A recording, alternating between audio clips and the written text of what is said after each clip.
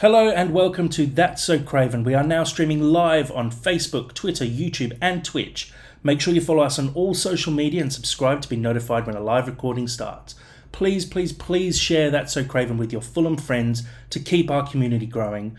We hope you enjoyed today's episode, and come on, you Whites. Freed from desire, mind and senses purified. Freed from desire, mind and senses purified. Freed from desire, mind and senses purified. Freed from desire. Na, na, na, na, na, na, na, na, na, na, na. Hello and welcome to the That's So Craven podcast, your Fulham podcast from Down Under. Here today to discuss the Everton game coming up this weekend.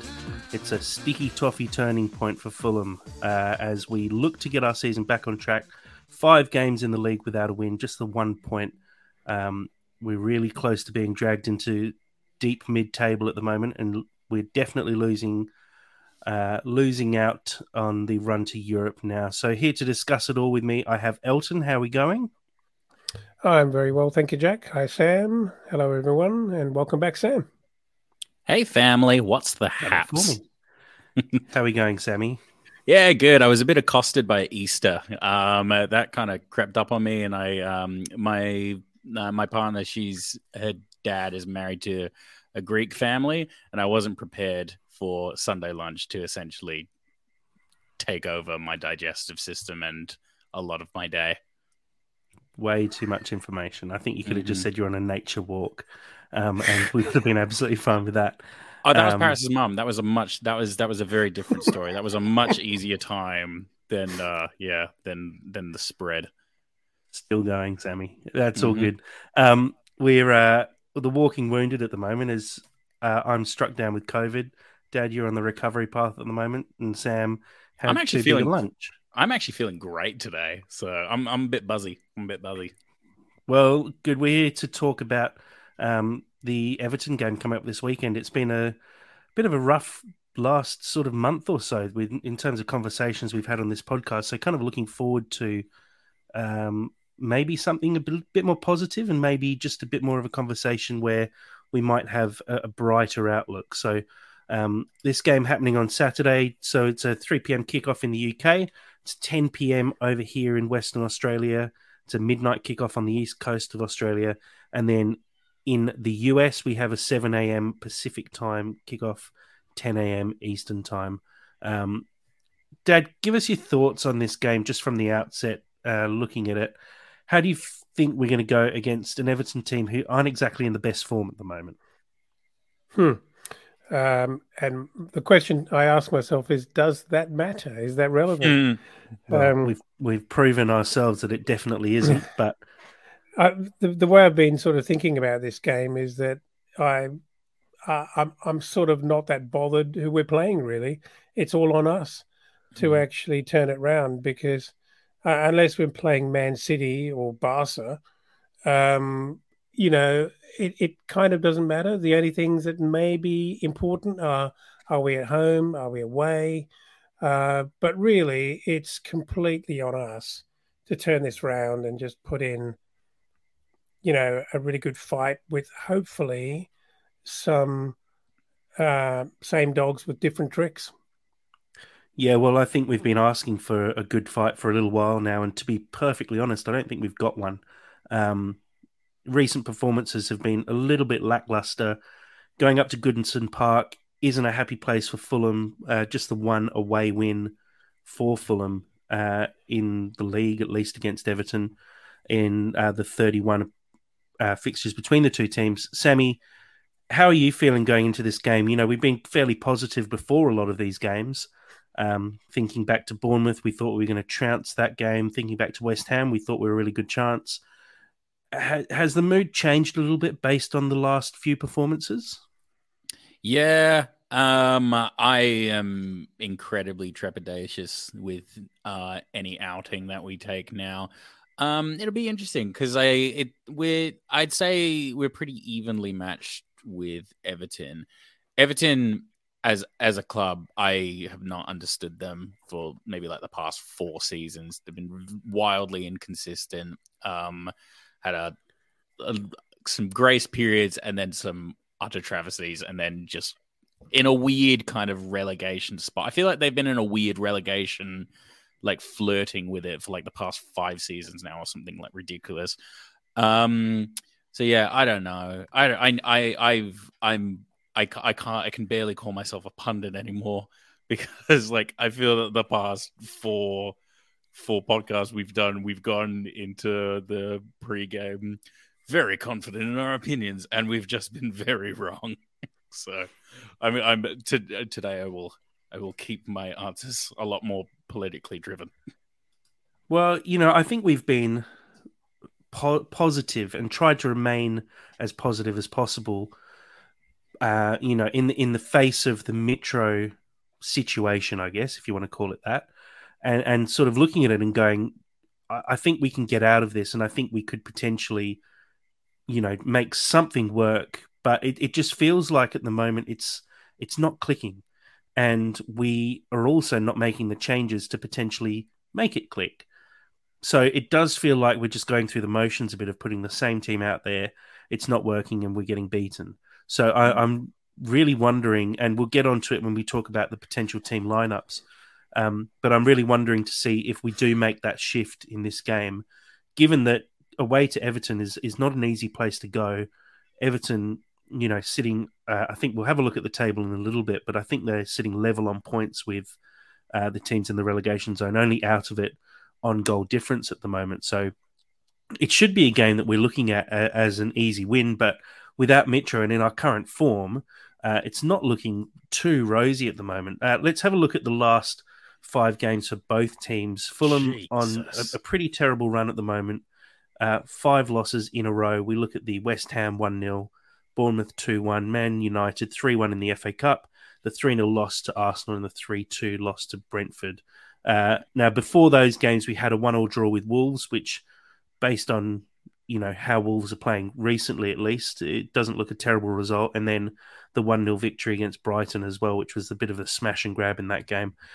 If we have a look at Everton's last 5, we have a 2-0 loss most recently to Man United, 1-1 draw with Tottenham, a 2-2 draw with Chelsea, a 1-0 win against Brentford, and a 4-0 loss to Arsenal. Pretty up and down, really. Dad, just looking through Everton's recent form, do you think there's a few things to worry about there? They, are losing to teams that they probably should be losing to, but they're actually putting up good fights against Brentford, Tottenham, Chelsea. Yeah, there's nothing shameful about those results in any way.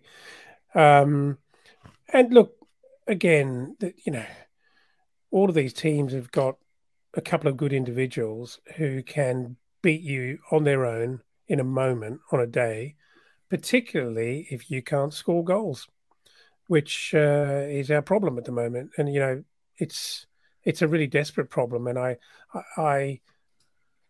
I just hope that um, we're at a point where we seem to be at the point, but I hope that the management seem to be at the point where they need to do something quite different and quite creative, rather than just persist with the same thing and um, not be blamed for doing the obvious, I guess.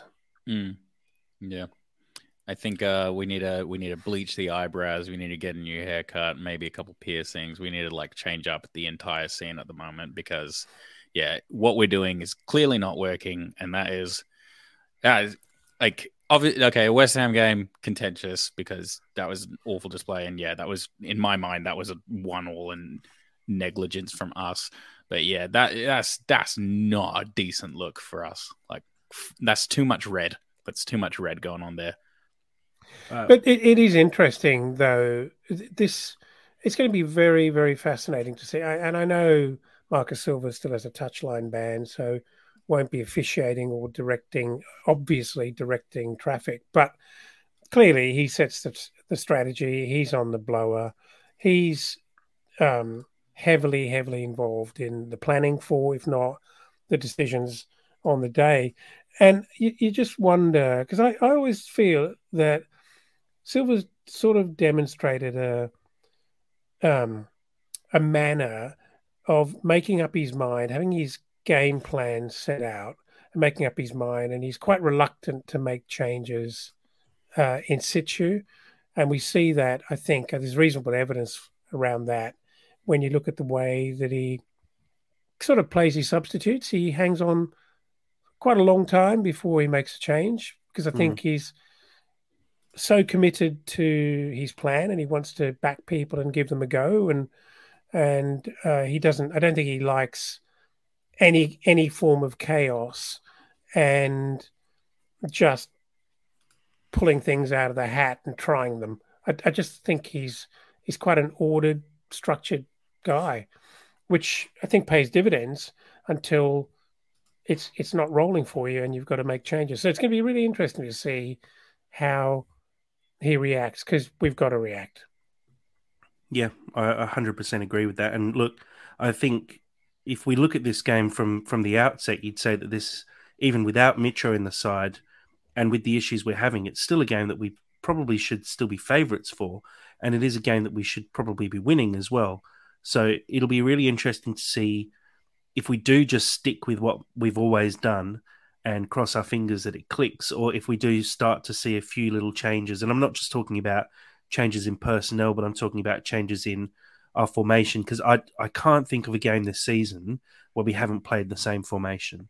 Mm. Um, I might be wrong. There may be maybe a game against Man City or one of the games where we go a little bit more defensive, but even then, I think we've actually stuck with the same formation and in large as well the same team.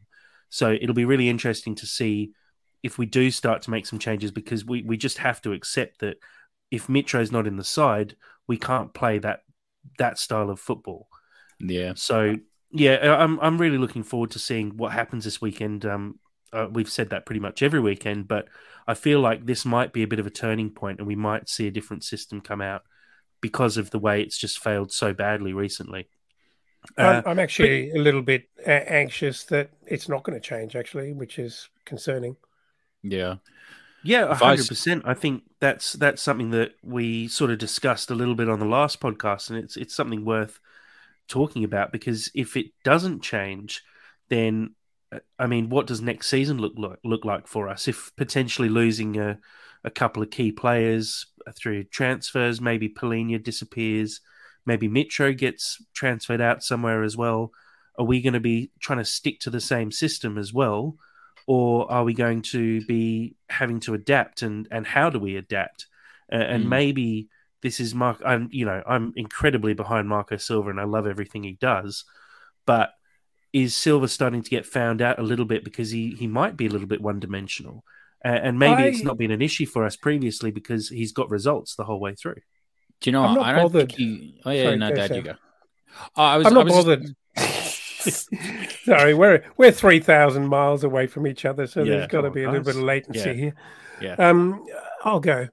I'm not bothered about the break and the end of season opportunity to refill the squad because you can have a system and you can be as one dimensional as you like, but if you've got excellent players and you've got depth, so that if someone's injured or they're for whatever reason unavailable, you can replace them with an absolutely adequate player in that position. I've got a problem. I think you can do that and you can be successful. But if you find yourself with no Mitro and poor old Vinicius, and I just feel bad that we're dumping him and naming him as the guy who's failing in his replacement Yeah, it's duty not so his fault. poorly. It's not his Mm. fault. It's not his fault at all. It's our fault that we haven't got depth there. And I think that we can fix that problem if you're prepared to spend money and really fix it. And it's a tough one to fix, as we've spoken about, because who wants to play second fiddle to Metro? So, In a mid-table side. so I don't actually think that Marco Silva's one dimensional. I think he's the pretty fantastic coach, and like pressing wise, I think he's fantastic, and he's injected like adrenaline into Fulham. So I'm not really buying the whole one dimensional argument. I think if anybody's one dimensional, I think it's Mitrovic, and a lot of our style is actually focused around him. Like the amount of pointless crosses that would have always been for Mitrovic, that was part of our game plan. that was giving me an aneurysm on the weekend was nauseating to see because, like, bless Vinicius, that's not how he really plays. He got like one incredible header against Chelsea, but I mean that was a little pinch of magic. I think. To Yeah. to sort of cut you off there, though, what you're saying is you're trying to say that Mitro is the one-dimensional one, but what you're saying is we I keep disagree. playing as if Mitro's there. That means Mm, the tactics are one-dimensional because we can't adapt to the fact that Mitro's not there, and we're still if he is there. So mm, actually, you sort of agreed with my point by pointing that out and saying we kept putting in crosses even though we didn't have anyone for the crosses. Uh, it And point it's of order, it Mitro means is that not we're one actually not dimensional. making any adaptations to suit the situation. Um, and I think we all agree. We all like Marco Silva as a manager, and we like the tactics that he plays. It's just I haven't seen him shift the tactic when Mitro's not in the team, and I think that's what we're wanting to see. And I accept that you can't have two Mitros with one of them sitting on the bench, mm, but we've got Vinicius, and he's obviously got some qualities. Otherwise, we wouldn't have signed him. But we're not playing to those qualities at the moment. And that's what I mean by saying we're looking one dimensional at the moment is that we're not adapting the way we play for the players we've actually got out there on the pitch. It's Well, like trying there's to another. squeeze Polina into an attack or on the wing or something, and just saying, well, he should just play the system, but he's not a winger, so he has to play in defensive midfield. So I just feel like we're not adapting and not making the changes that seem very obvious for all of us watching the games. And I'd like to see Silva take a little bit of action and actually make those changes and maybe make some fairly big calls as well that he wouldn't usually make. But because of the situation we're in, I'd like to see him just be a little bit braver, maybe, and be a bit more creative and courageous with some of the changes. Well, the other case is, we're talking about again, Vinny. It's. I think it's okay to say in the situation he's actually just not quite good enough, and so therefore doesn't get a start. And who's your next best player? Or shuffle the deck and get your best 11 on there, and then set them up in a formation that does work for your best 11, rather than trying to replace Mitro, which we're still in the mode of. mm. Yeah, 100%. And we'll get on to the potential team lineups, and I've not thrown that many weird screwballs out there, but there's a few discussions to be had, and I've made a couple of changes to what I think might or should be put out there at least. But let's have a quick look at the league table and see where we stand at the moment. Fulham currently sitting 10th with a game in hand over Chelsea, who are level on points in 11th. We have the slightly better goal difference, but only very slightly. Everton, as we can see here, sitting in 17th. They're on 27 points. Level on points with Nottingham Forest, but with a 10-goal better differential. Forest with that minus 30, which is, I mean, you can understand why they're up for relegation candidacy at the moment, because having a goal difference of minus 30 is pretty terrible at this stage of the season. Mm. As we've sort of alluded to, Fulham aren't that far off dropping into this sort of, I don't think it's going to be a relegation battle, but definitely this lower mid-table cluster where you can see Wolves and West Ham and Bournemouth starting to climb up the league a little bit at the moment, and being basically just 3 wins away from up where on Fulham's current point total. And we've been waiting for now 5 weeks for us to pick up any real points in the league, and we haven't. So we are sort of sitting on our laurels a little bit from the early season successes. But it's going to be really interesting because this game's very important for Everton.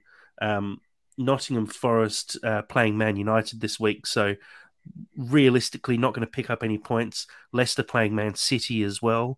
So this is a chance for Everton to put a little bit of breathing space between themselves and the relegation zone when those bottom teams are really going to be struggling to pick up any meaningful points this weekend. If they do, it's a big upset. All of a sudden, Everton would jump to 30 points and be that one win clear of the relegation zone. And I know we were talking about that with West Ham last week and how important that was. And It just showed when West Ham did score that goal, they just completely shut down and basically defended for their lives. And I don't think we'd want a similar situation to happen on the weekend. Let's get into the team itself and how we think Fulham might line up. I've put together a bit of a lineup here, which for our live stream viewers, they'll see on the screen at the moment. I've gone with Leno in goal. Across the back four, I'd like to see a return for Diop in place of Tete. I think just defensively, he's going to add a little bit more. I know, sorry, Tosin. I think I said Tete. I know Diop is potentially not thought of as good of a passer as Tosin, but I think defensively we need to be sure that we're not conceding any goals, because I think if we go 1-0 down to Everton, they're going to basically sit back and try and control the game, and basically just try and defend that lead and park the bus. Ream and Robinson to complete out the back four. Defensive midfield, I've gone with Palhinha and then Lukic as the other defensive midfielder. I think Reed's been good, but I don't think he adds enough creativity going forward. I think Lukic is going to give us that. A couple of times we saw him pick up the ball and just sort of drive forward a little bit more, which you don't really see from Harrison Reed. He's more defensive, I'd say, Harrison Reed. And I think in a game like this where we can look forward and we should be dominating the game, I think Lukic is going to be one that we should sort of be hanging our hat on here. And, it might potentially be Tom Cairney as well, because I think he did really well when he came on against West Ham. And he's sort of seen as our creative outlet, and we bring him on when we need a bit more creativity. But I just think Cairney's seen more as an impact player off the bench, and so I'd like to see Lukic play. I think we'll stick with Pereira, but I've gone for something a little bit different up front. And I'll actually allude to Colm Bolger, who's following along on our YouTube, saying Vinicius just doesn't seem to make the runs that Mitrovic does. Who do you think could be best to play in the false nine? And on this lineup I've put together, I've actually gone with Solomon playing up front. And basically there, I'm thinking he'll sit a little bit further towards the midfield, kind of as a false nine, but not quite. And I think we'll try and pick him out with runs in behind, with Willian on the left and Bobby Decordova-Reid on the right. Dad, I'll throw to you first to talk about... Actually, Sam, I'll throw to you to talk about Reed and Lukic and who you think should be starting in that position, because I saw you nodding away a little bit when I mentioned Lukic there. Yeah. What are your thoughts on that, and how we should handle that change? I think you underscored it really, really well. I really like everyone here likes Harrison Reed. He's our Energizer bunny, and he puts in 110% and all the things established fans really, really like. But I think Sasa Lukic is a better long-term option. I think he's a significantly better player. I know that's an unfair comparison because they're different players, but I really, really like what Sasa Lukic does. And if it were me, I would be investing more in him actually getting established and comfortable in the side, because I think long-term he has more to offer. And he's creative.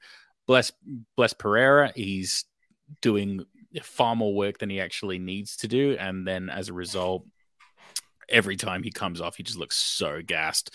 So to be able to add some creativity, I think that would actually shake it up really, really nicely. And also as well, other teams don't necessarily know fully what our dynamic is when we have Sasa Lukic in the side. When Reed's in, they know exactly how we play.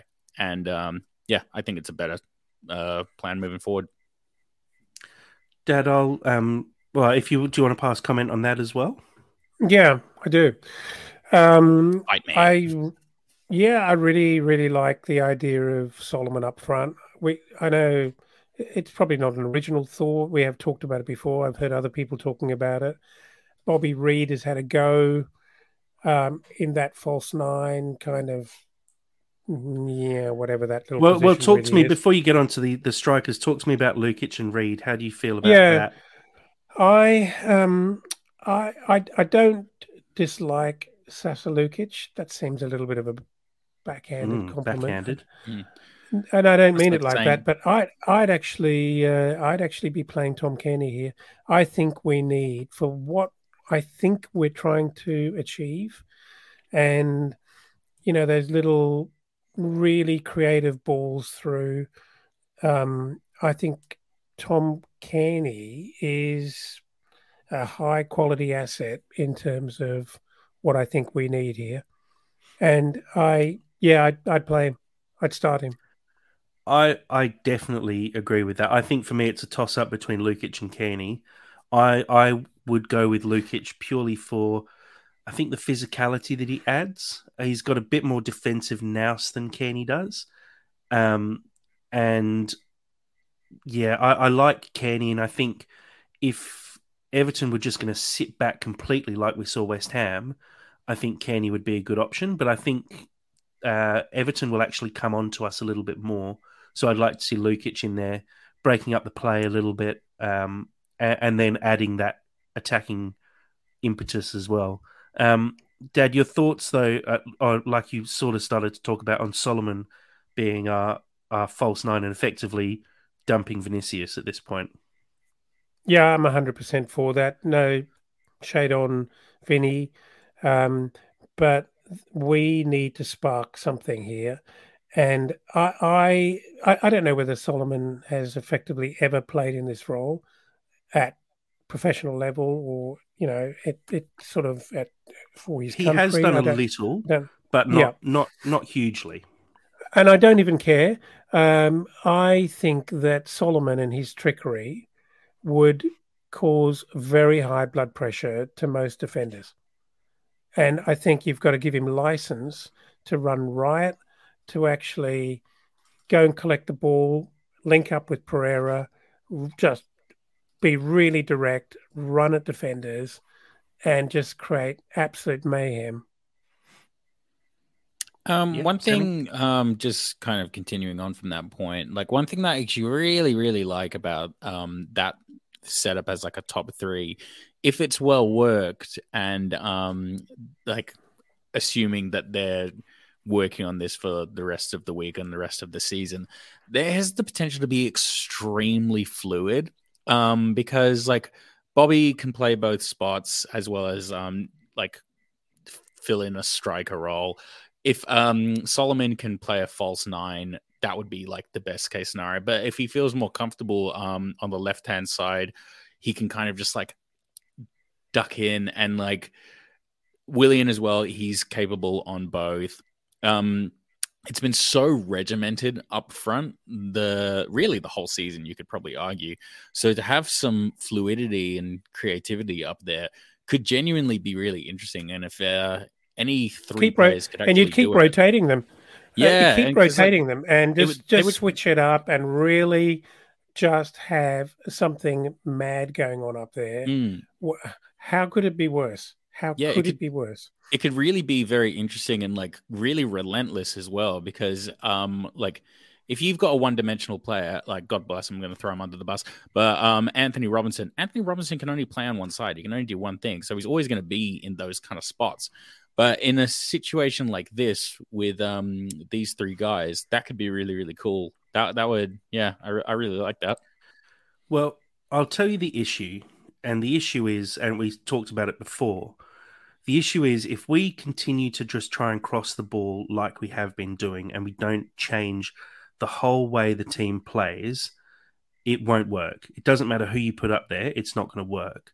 So I love the idea, and I visualize it already seeing Willian, Solomon, Robinson, Decordova-Reid, Tete, Pereira passing the ball, zipping the ball around inside the box and around the edge of the box and playing these beautiful short passes and tapping the ball into the back of the net from 6 yards out.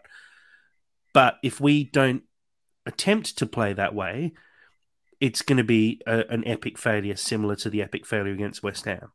Um, we look at.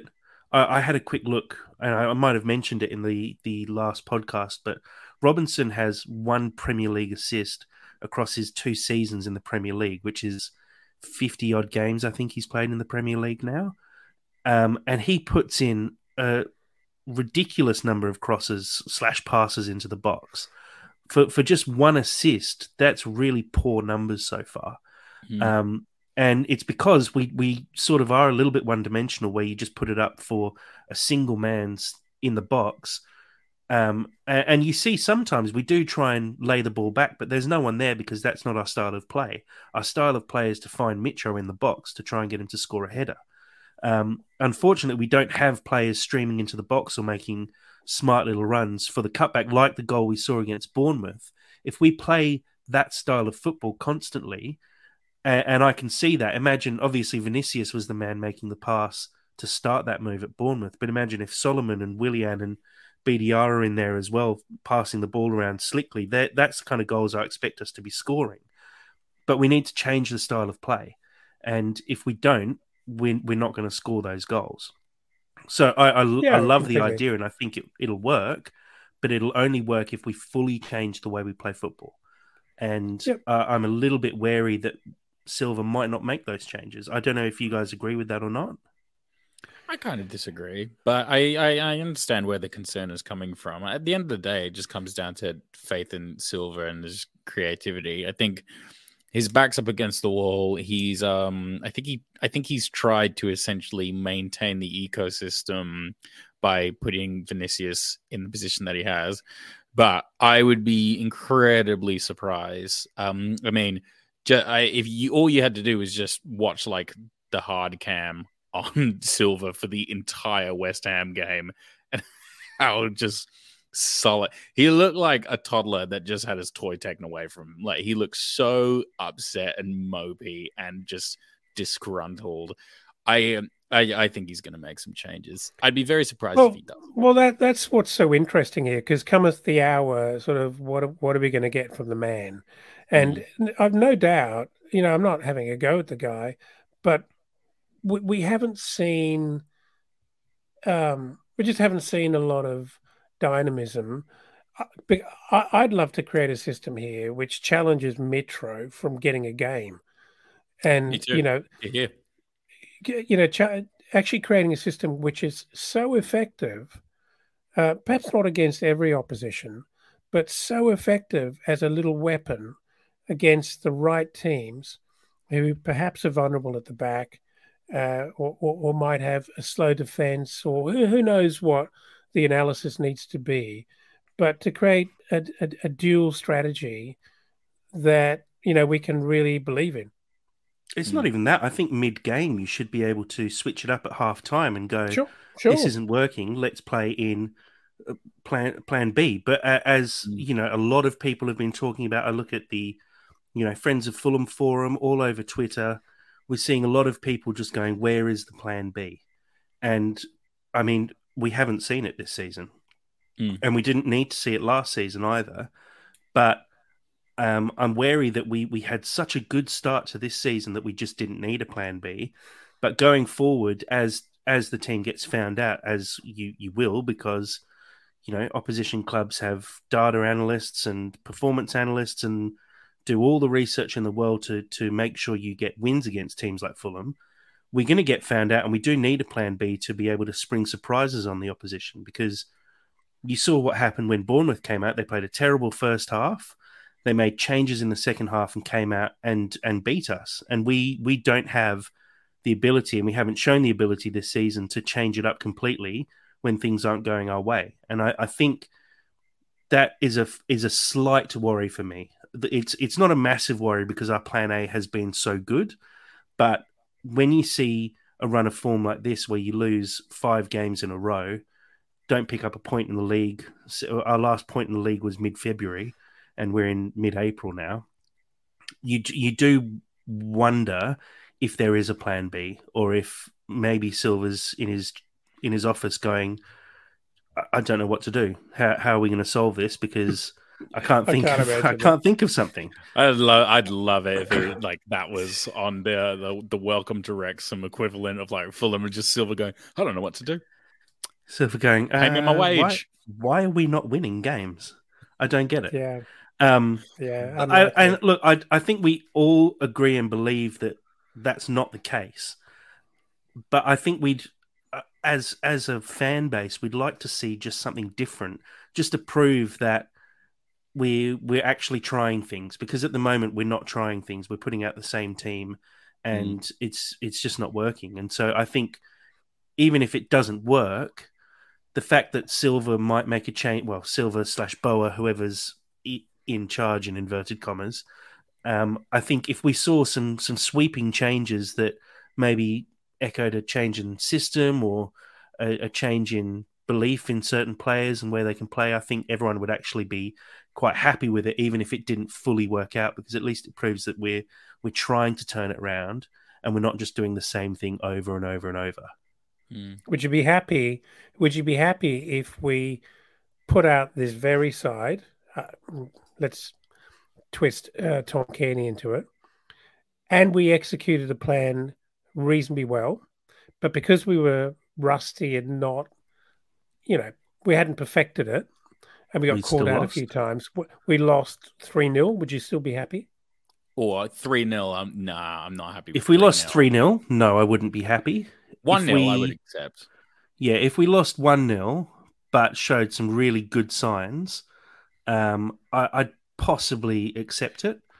I mean, and that was a very hypothetical. And when I think about it, there's no reason why we should be so vulnerable to leak 3 goals against Everton, because despite some frustrations, and there have been changes, our defence, other than some momentary lapses, has not been absolutely terrible, although we have shipped 12 goals in the last 5 games.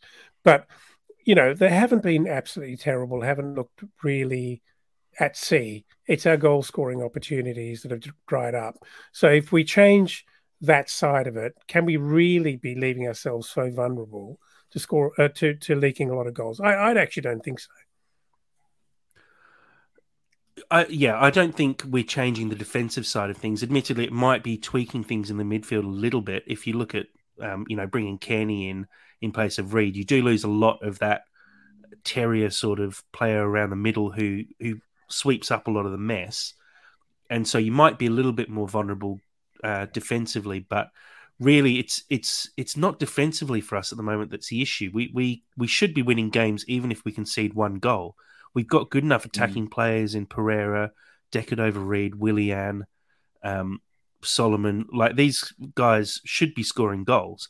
Even look at someone like Wilson and Kearney as well on the bench. They should be coming off the bench and changing games for us and scoring goals, and we're not seeing that. And I think again that's down to what I'd down really to love. system. What I'd really love to see here, Jack. I'd love to see. What's our friend's name? 2 earrings in the cottage next to Metro. God, I've forgotten his name. Oh, Cabano. Yeah, Cabano up with Solomon up front together, causing absolute mayhem. How good would that be? Oh, for sure. I think we'd all love to see Solomon back, especially. Cabano. You mean? Just Cabano. purely, sorry, not Solomon. See Cabano back, because I think we're missing some of that flair, which is basically what he adds. Yeah. He's so skillful and tricky and creative, and we're missing that creativity. Even it's strange because Willian is such a creative player and does create space for himself as well. But I've noticed in the last couple of games he looks slow, and I don't know if that's because he's getting older or just because he's looking at it and going, well, I've got no one to put a ball into the box for anyway. I was about to say, in the end, you just can't do it all on your own. And you previously, actually need someone. he'd know that all he needs to do is chuck the ball into the box, and someone's probably going to be there to head the ball in. But now he's looking at it and going, oh, there's actually no one there, so I can create some space for myself. But what's the space even for? It's got to be enough space to have a shot. Yeah, exactly. A little comment here from Colin Bolger following along on the YouTube live stream. Is this Silva showing the Khans we need more new players who can play different styles? Colin's got good hot takes. Look, I think it's something that managers have done in the past. It's something that I think Silva has potentially done previously with Fulham when we were in the Championships, showing that the team wasn't ready for the Premier League. It's possible, but again, I think pretty high risk strategy. It is high risk. I think because we're all sort of safe, you could potentially take the risk. But I think we're also the only message Silva I think would be sending here is we need another Mitro. because we're playing a style without Mitro, and the only message he could possibly be sending is we don't have a target man for when Mitro's not there. So it's not saying we need quality all around the park to win games.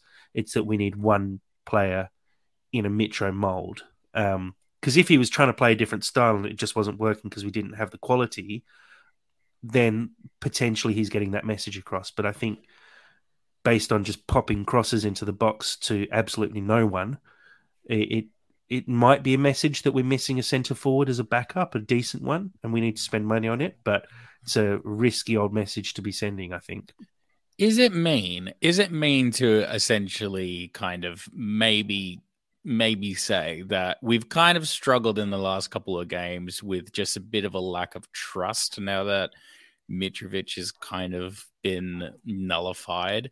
And with the way that this team actually looks, I think that could actually restore a lot of trust up front, because if Williams' options are Solomon, Decadova-Reid, and Pereira all like hanging around there, I think that, I don't know, creates a bit more confidence going forward. And like, because confidence is a really, really big part of this. And if you've got a team that's very kind of reluctant to pass to certain players, it just stagnates momentum, and vice versa. If you trust everybody and think everybody's capable, you open yourselves up a lot more. I don't know. Is that mean? Maybe. I don't know. Not sure. I think the one thing that's sort of glaringly obvious at the moment is that everyone's sort of searching for answers at the moment, and we're not really we don't really have any, which is, I think, slightly worrying. And I do sort of agree with Colm in the fact that there does need to be a message to the Khans saying next season, if you want to continue with the form we've had and the form we've seen in the first half of the season, we do need to invest. So it'll be really interesting to see how that pans out in the summer. And I think everyone's actually kind of ready and waiting to get to summer now. One thing for you, at least, Sammy, William does agree with you.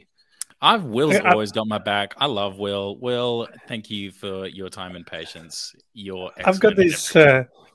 I've got this crazy image of end of season, and Tony Khan walks into Silver's office when they're talking about new signings, and he's got 4 ex-wrestlers. He's going, what about these guys?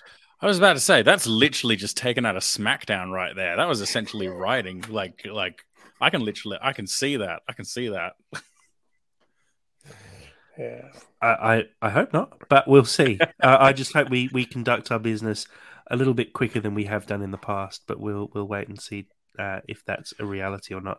Do you know what would be even better? Do you know what would be even better if there was just kind of like a Tony Khan just being like, "Wait till we've got in store," and then there's just a slow pan and just like pull up to Zinedine Zidane. Why not? Like just the old guard just coming through, or just something random like that. That'd be great. I was going to say Zlatan, but then I went for Zinedine. Roll off the tongue, but it still works. Jack, you've got another bit. Terrible. Let's have a look at the potential Everton lineup. Everton have a couple of injury worries at the moment. Andros Townsend still out with an injury. They're also missing Calvert-Lewin up front as well, who admittedly hasn't had a great season so far, but is obviously would usually be a regular starter for Everton. But I mean, looking at this team, not a bad side at all. We saw Mope almost came across to Fulham in the summer transfer window, I believe, but obviously decided to join Everton. Iwobi, a really solid player on the right wing. Idrissa Gana Gay in midfield for them. Very good midfielders. Some really good defenders as well in Keenan Tarkowski at the 2 centre-backs, and Seamus Coleman, obviously, with a lot of Premier League experience under his belt. And we know about Jordan Pickford in goal. I've got the wrong picture on the live stream here. I've got Fabianski still in there. But Jordan Pickford, a very solid goalkeeper as well. And was the difference between the two sides when they met earlier in the season, making that very, very good point-blank save from Mitchell, I think it was. But there is a bit of a lack of real leadership, I'd say, from this team. There's no really senior players, and you get that when you're missing Townsend and Calvert-Lewin, who would usually be the two sort of leading through the attacking third, if you will. Damari Gray up front for them is very young. McNeil as well is a young player. They're just missing a little bit of leadership, I think, and it's probably a big reason as to why they aren't doing quite as well this season. Is just the lack of cohesion, and it's just not really sticking for Everton. And as people say, a lot of people say these sides are too good to go down, but at the end of the day, they're not getting the results together, and they don't look like getting results either most of the time. Sammy, your thoughts on this Everton side? Yeah, you missed out Connor Cody as well. I was quite surprised that you didn't include him because he's been starting pretty regularly. Yeah, look, they're all right. I remember last time we played them, they had some pretty good attacking pressure and like they had some creativity. I think you are right. I think they are kind of like missing a bit of like a metaphorical anchor, like somebody who can essentially just bark orders all game, kind of do like a bit of a Jordan Henderson and just yell at everybody the entire game. Pickford can kind of do that, but it's always a little bit. I feel that you do kind of like miss something when your main person doing that is from the back. Yeah, I will treat all of the bottom half of the table side with the utmost respect and dignity because I've been burned by them in the past couple of weeks. So look, we got to take this game as seriously as possible. Look, is it fair to say we're kind of at a bit of a rock bottom for like this season? So hopefully this is the upward trajectory. Look, of course we can give them a good game. We're a good side. I don't know. Dad, your thoughts? Like I said before, to me, you can kind of roll out whoever you like against Fulham on Saturday. The bigger issue, probably bigger influencing factors, are we away or are we at home? But it's all on us to turn it around, as we've been discussing for the last sort of 20 minutes. Yeah, 46. definitely. 46. I 100% agree with that. Another question coming on the live stream from Colin Bolger here. Sammy, would putting Solomon up top with Vinicius in a front two help the team going forward? And what would the impact be on Pereira's involvement? Can I answer that? Oh, go on. Huh? I'll go Sammy first, and then yourself. Yeah, look, I'm not a tactician really. I just come here because I'm the handsome one. But yeah, I'm not a huge fan of two up front, especially in the Premier League where your right and left backs are so heavily used in attacking pieces that I feel that if you stick to up front, you kind of like lose a bit more across the park. Also, I don't really feel that I feel that Solomon can add to Vinicius. I'm not really I really like Vinicius. I don't really want to slag him off because I really like the guy. But yeah, I'm not really sure how much Vinicius adds to say Solomon's game. You could argue like hold up play and maybe being a bit of I don't know, like a bully for him, so but essentially he doesn't get roughed around. But why have a bodyguard situation when we can kind of establish something new and creative? In my opinion, I don't think it's the worst idea. Dad, your thoughts? I'm no. This is the moment where I cease to continue to apologise for constructively criticising Vinny because I think everyone knows I don't hate on the guy at all. Should we send him something? Should we send him like a basket? Like I don't know, like a little post Easter basket or something like that. I'm sorry for constantly saying you're not good enough basket. I will send you a Kinder Surprise. Yep, I like that. But the reason why I want Solomon up front or something equivalent is because he isn't good enough right now, and he's certainly not individually good enough to lift and change our fortunes. So he goes as far as I'm concerned. And the other thing I don't like about Vinny as part of two up front is that I wouldn't actually want to give Robinson and to a lesser degree Tete something to even aim at Mm. and kind of fall back to that strategy, when they can't quite see, they don't have vision of the movement, or they can't see a way through, they revert to just sticking one in and hoping Vinny is a big strong boy can get on the end of it. You Mm. Let's say just that, but we saw even with Decordova Reed up front, you saw that we still tried to play balls into him as if he was Mitro, and so I worry that oh even if you put yeah, um, but I mean, Jack, if we do that, if we actually put Solomon, all of about 3'9" up front, and try and do that, that's just madness, right? That's I I'm totally insanity. agree. I'm all for having That's Vinicius insanity. there as maybe like a step ladder, so like he can just ricochet off Vinicius. That could be something. No, I don't know. I think he should organise Thursday night players' tea and maybe the music. Um, but It's no, getting pretty brutal now. I Mate, you're didn't going to mean have that. to send a Take it basket of back. roses with that Easter hamper with the way that you're speaking about young Carlos No, That was Vinicius. just that mean. that's That was just that mean. that that was mean. That Yeah, was mean. Take it yeah. back. I take it back. He looks like a lovely fella. That Kinder Surprise has been upgraded to a cream egg just based off of the past 2 minutes of talking. How Let, dare you? let's um let's move on and take a look at some latest news as well that's dropped in the kind of in the last few days, maybe hours, not quite hours, but almost the last sort of 24 hours or so. First thing to take a look at, the season tickets have recently been released for the Riverside stand. A lot of contention here because if we look at the prices, and sorry that it's a little bit small for those following along live, but um, the platinum upper and lower sections, I look at the platinum upper section, £3,000 for a season ticket in there now. It's Hammy end mental. season tickets looking at sort of 650 from memory for those renewing. £3,000 now. I think it's a little bit contentious because I think a lot of people were expecting them to be quite high, and some people have actually commented that they thought they'd be higher. But the one thing that I can see here is these season tickets are not for your regular fan. These are, Mm, you know, platinum upper and lower. We're talking about your, I guess, extremely rich fans, firstly, but also that it looks like the kind of ticket that maybe a corporate might take on.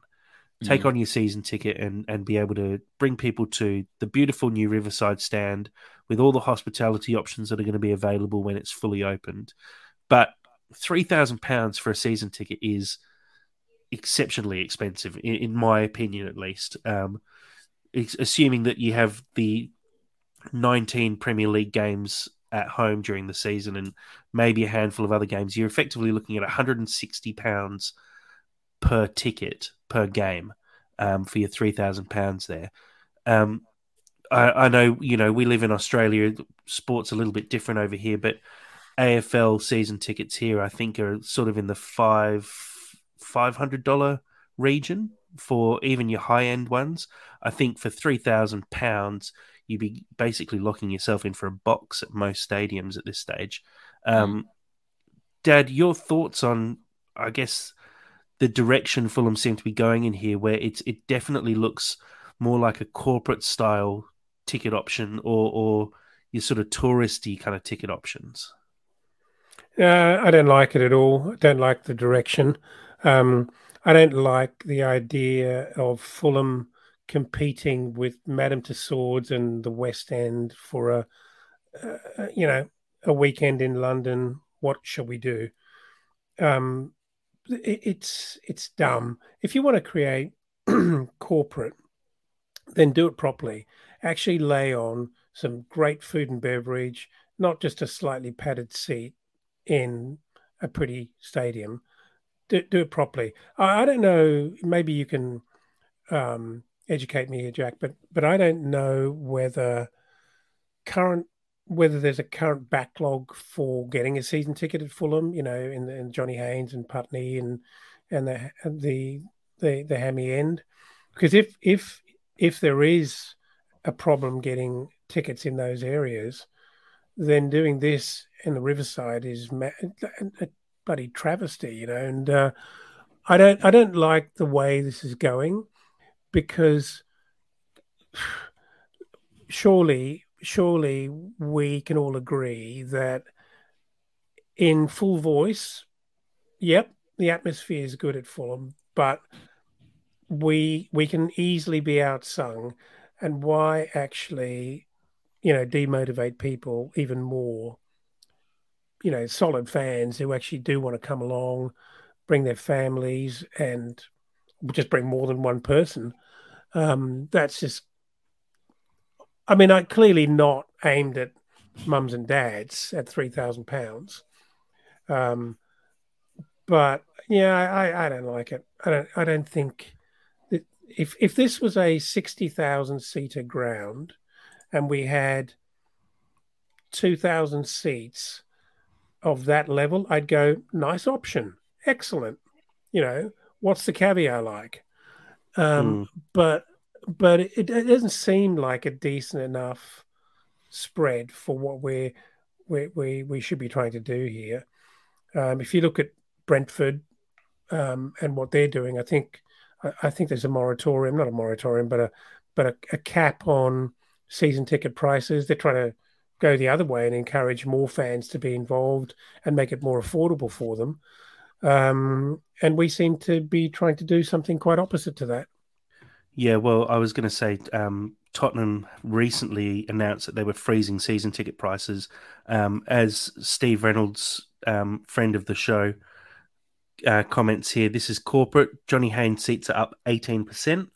Brentford have a price freeze. Tottenham have a price freeze as well, paying €90 for tonight's match at Real Madrid. Steve Mm. on his little trip there, and a comment coming in here from Colm as well. It's probably the expected amount if we're honest, but the people that used to sit in the Riverside stand can feel hard done by. Though the noise from the stand will still be quiet. I Mm. did see someone on Twitter saying that um, his seat now was that he previously had in the Riverside stand was effectively he's been completely priced out of it. I think previously he was saying he was paying about £500 for it, and now it's up at 1,500.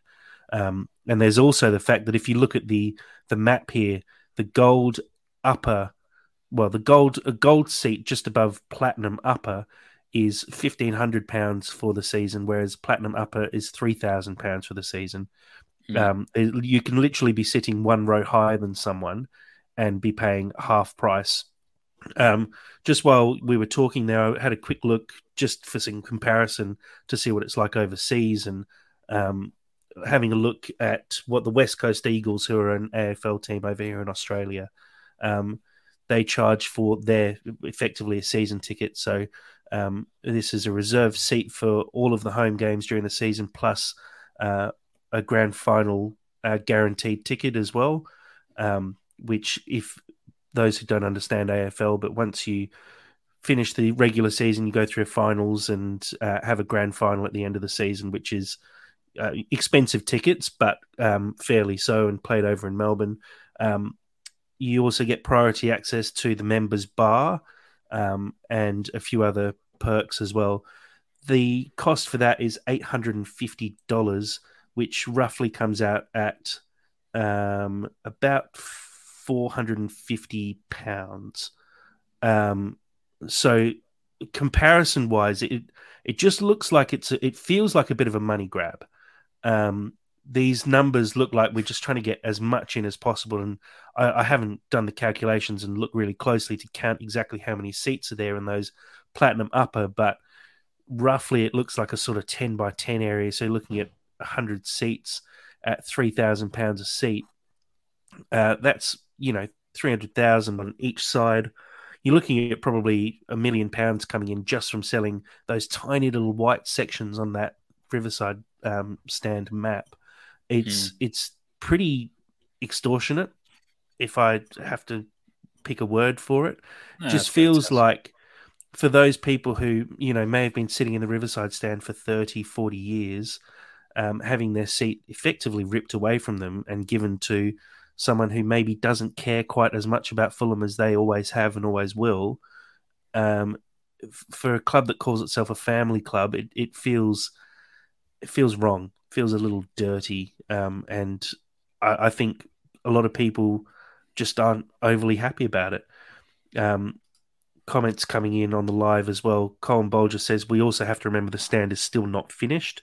It's incredibly true there. The stand, they said, won't be finished, I think, till midway through next season or potentially even the end of next season. And another comment here from Steve Reynolds as well. Just worked out I can fly to Perth, then Melbourne and Sydney ×2 for the top cost. See you next year, boys. And it's true. I mean, the cost of living crisis, especially in the UK, is very real at the moment, and people have to be careful about what they spend their money on. And £3,000 it goes a long way. So, can totally understand the frustration that people have, and I think it's something that the Fulham Supporters Trust are definitely raising. I know they put out a statement saying they were unhappy with the prices, so be interesting to see how Fulham respond to that, with the other season tickets becoming available, I believe, at the start of May. A slightly brighter bit of news. Fulham have been, selected, I was going to say. I did see that Fulham actually got drafted into this Premier League Summer Series in place of Leeds, based on the fact that Leeds are currently struggling to stay in the Premier League.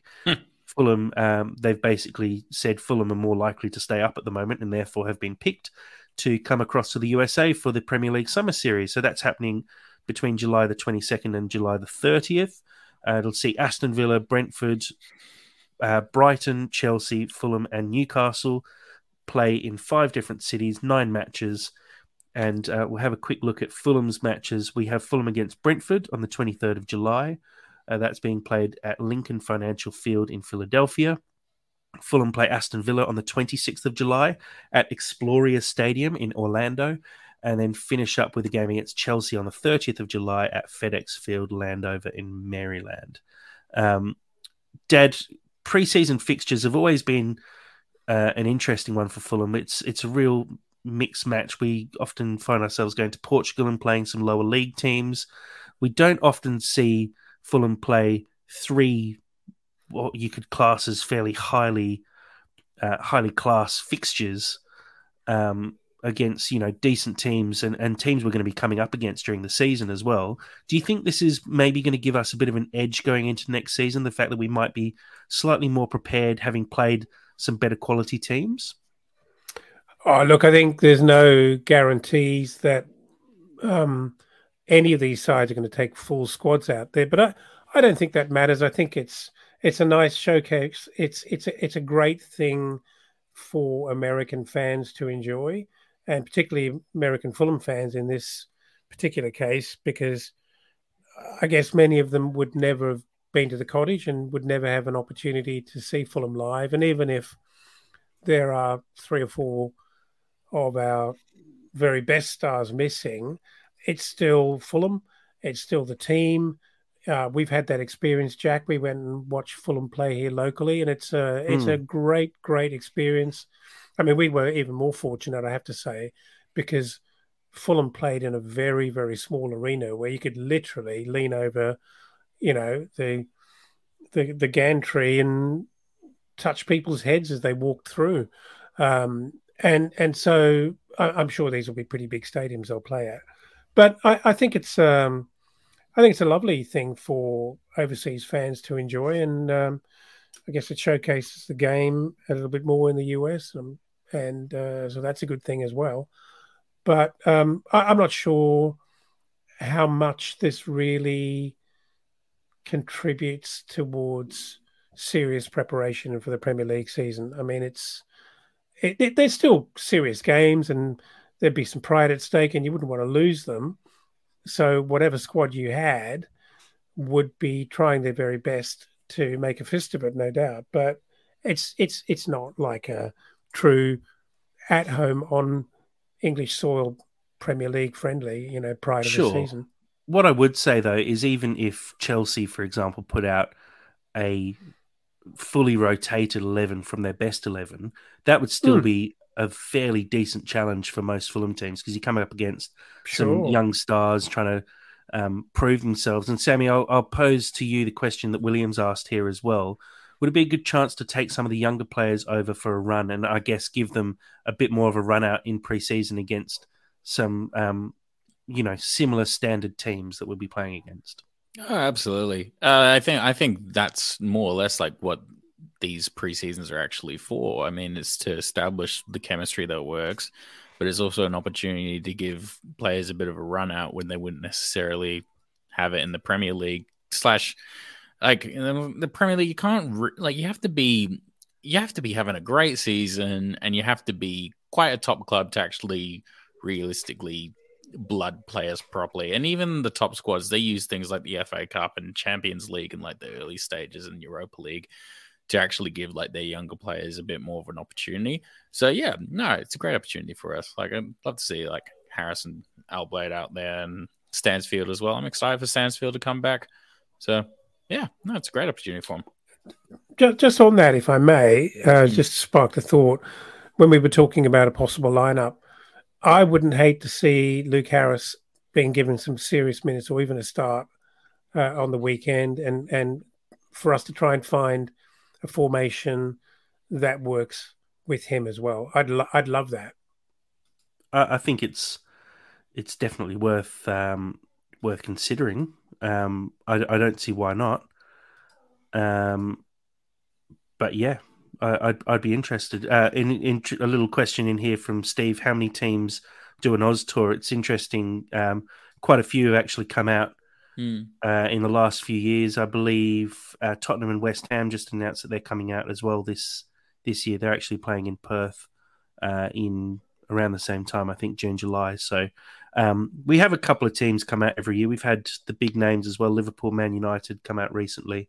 Man City came out a couple of years ago.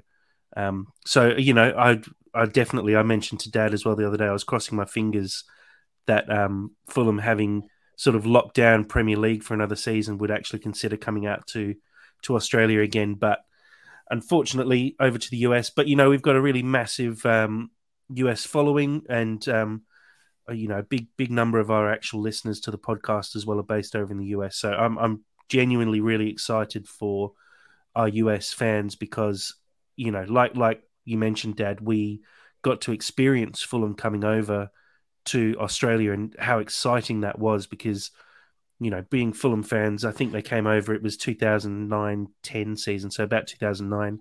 We'd been moved back to Australia for 3 years at that point, hadn't been able to get to the cottage for a long time, missing that connection with Fulham and being able to see them in person, even if it was just a friendly game and it wasn't the full team that was out there. It's just an experience that you're just thankful for. And I think it'll be really exciting for all those American fans who have followed Fulham but have never actually been able to see Fulham play live, to be able to see them and also to be able to see them play Brentford and Chelsea, two local rivalries. It's another chance for us to get one up on those two as well and potentially get some results that give us a bit of positivity around the camp before the season starts. So, look, I think it's good. I think it's always great when you go on a preseason tour somewhere, and I think it's going to be really exciting to see how this one affects our season going forward as well. So, yeah, I'm really excited for those US fans who get to watch Fulham play live, especially those who've never seen them before. Look, guys, I think we're almost ready to finish, but we have our final segment for the podcast. And we've picked a name. Well, Sam's picked a name.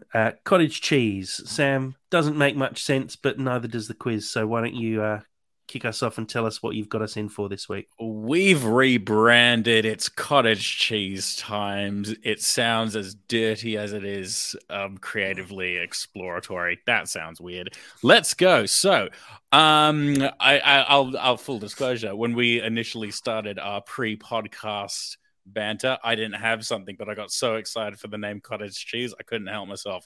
So today, now this is going to be very contentious because it's going to come down to your opinion of the certain artifact that I have in the pipeline. So today, of all things to compare Fulham players to, we're doing condiments, which is something that I've wanted to do for a while. So this is going to be very dependent on your opinion of said condiment, because I was trying to think what is the best condiment and what's the worst condiment, but it actually is a lot more open-ended. So without further ado, it's cottage cheese time. Sign me up, Radio 1. Jesus. Tabasco. Kenny Tete or Jao Palina? Kenny Tete. Mm. He's a bit Ooh. spicy. Yeah, but Jao Palina is from Portugal. That's about as spicy as it gets without being South American. No. Xiao's too strong for Tabasco. Oh, see, but like, Zhao's more piri piri. see, Spicy chicken Jao wing. for me is like vinegary. You know, he's like vinegary with a bite. So like, I think he is Tabasco in my humble opinion. Dad, you were saying peri peri. You can keep going.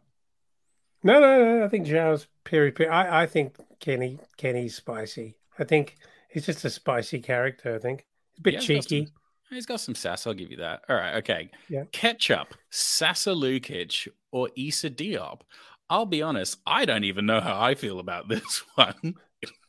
But I do like ketchup, but ketchup makes me feel like warm. It's very kind of grounding. So I'm gonna go for Diop as a result of that. My girlfriend always hates on me for having a really bland palate, and ketchup is a part of that. So yeah, for me, I'm going Issa Diop with ketchup. I'll go Diop because I think he's tried and tested.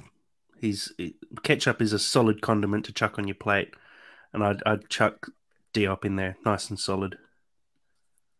As much as I love ketchup, it's kind of the condiment for when you don't really, you haven't got a lot of broad experience of different cuisines, but you just want something on it.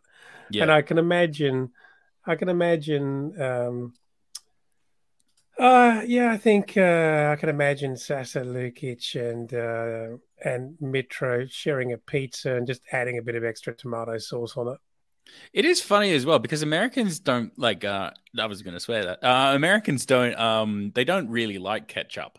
It's a bit of a thing for them. They're a bit weird. Like they like mustard. Like mustard is their go-to. They don't like ketchup. Um so yeah, it's very dependent on where you are and where you come from. So with mustard in mind, um Bobby Decordova Reed or Tom Canny, tell me how mustard relates to either of the two on cottage cheese. Go again, sorry. Mustard. We'll make it American mustard. I feel that Mm. English mustard's a lot more divisive. So American mustard, something you put on your hot dog. Tom Kenny or Bobby Decordova Reed. Um, I think so. Bobby. I don't know how that'll go on Bobby's beans, because he's going to love beans.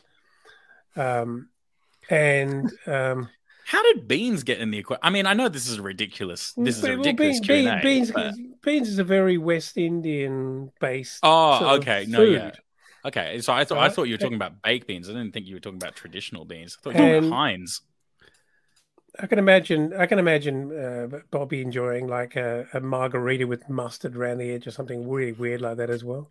Oh, I want that now. Yeah, Oh, I'll go. okay, I'll no. go for that. I'll go with Bobby as well. I think the West Indian vibe has a bit more spice than Tom Kenny is from Nottingham. I don't think Nottingham's known for its mustard.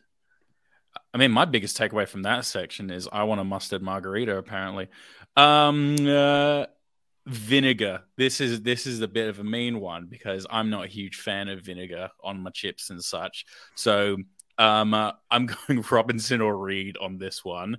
I think I'm going to have to put Robinson in vinegar, but I'd be interested to hear your takes and your opinion on vinegar as a condiment. I'd go Harrison Reed. I think vinegar's got some bite Yeah, no, I feel that. I feel that. and is a good cleaning byproduct as well. So that's what Reed does. He mops up, Yeah, yeah.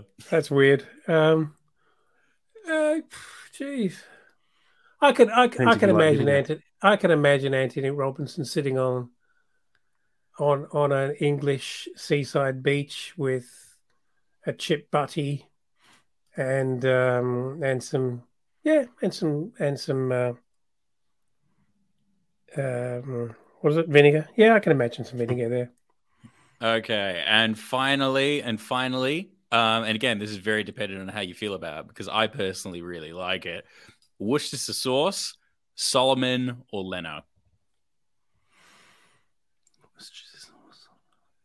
How do you feel about Going Worcestershire sauce? Leno. I think Worcestershire sauce sits in a dish really nicely and is often underappreciated. I think Leno Oh, sits in the very nice. 11. He does a really good job and adds something you don't know what, and then you step back and go, oh, you look closer and you say, oh yeah, it's Leno.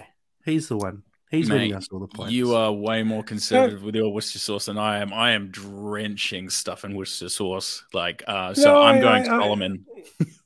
oh, okay, interesting. I see Leno with Worcester sauce for different reasons. I think he's a man of some culinary class. Actually, I think he's quite into his food. I reckon he's probably a bit of a foodie. Where is this And coming from? Where is I this bet coming you from? he's nothing like the stereotype we've put on no, him. I think he's a bit of a foodie, and I can Yeah. imagine him actually finding oysters delectable, and oysters Kilpatrick is Mm. probably something he'd enjoy. And I reckon if as a pre-dinner drink, Bloody Mary probably would be of interest. While he's reading a copy of Wuthering Heights and just is like sitting back with like a pipe or something like a man of culture. I I do like Yeah, that, like that. Flanner. No, I like that. Yeah, I'm still sticking with my Solomon and Worcester sauce because I just want to drench everything in Manor Solomon. That sounded weird, and that's the segment. Thank you for coming to Cottage Cheese. Good job, Sammy. That was it's slowly but surely getting better. I think that's all we want. Just like Fulham, that's all we want. We just want to see us slowly but surely get better week on week. Everyone loves sorry, I'm just looking at the comments right now. Everyone really, really gets behind Bert Leno's jaw, don't they? Yeah, really do. Yeah. I'm happy for Uh, that. so look, guys, we're coming to the end now. It's been a long one, but as always, there's been a lot to discuss. I'll chuck in a cheeky comment here from Steve. Can I thank Jack for the bets? The amount I should lose will buy me a Riverside seat. Please gamble responsibly. No, we've taken the bets out this week. Gamble responsibly. But yeah, I think you're going to need more than just my bets to afford one of those seats, Steve. But fingers crossed you get to the cottage soon. I will actually say I missed my opportunity to say Solomon in the striker position. Please gamble responsibly, but I'll just pop that in now. Not bad, not bad. Look, guys, really looking forward to this game as always. But I think, like I said, this might be a bit of a turning point for us. So, really interested to see if we do make some sweeping changes or not. It's going to be, an interesting weekend for Fulham, I think, and I think there's going to be a lot of questions starting to get asked if we don't get a result in this game. So, definitely one to watch. Sammy, thank you so much for joining us tonight. Thank you very much for having me. I don't know how we're going to go on the weekend, but I think I'm going to be heavily drinking. So that, like, my friend's opening a bar, so hopefully that will get me through. However, this weekend goes. And Dad, thank you very much. I think Sam's explanations of what he's going to be doing every weekend is about as predictable as our goes at picking a lineup, and Been slightly more exciting as well than the last few results for us. So, and as Colm says on our live stream, this is much better than what I thought it was going to be. I think What is that supposed to mean? I think we can cross our fingers that Fulham's performance this weekend is better than we thought it was going to be as well. So, look, guys, with that, we'll finish up. And like I said, really looking forward to this weekend. And a big thank you to everyone who's joined along on the live stream today. It's been great to comment along with all of you, and really appreciative of everyone who continues to listen along, continues to subscribe, and continues to get engaged with us. We really appreciate it. So until next time, come on, you Whites.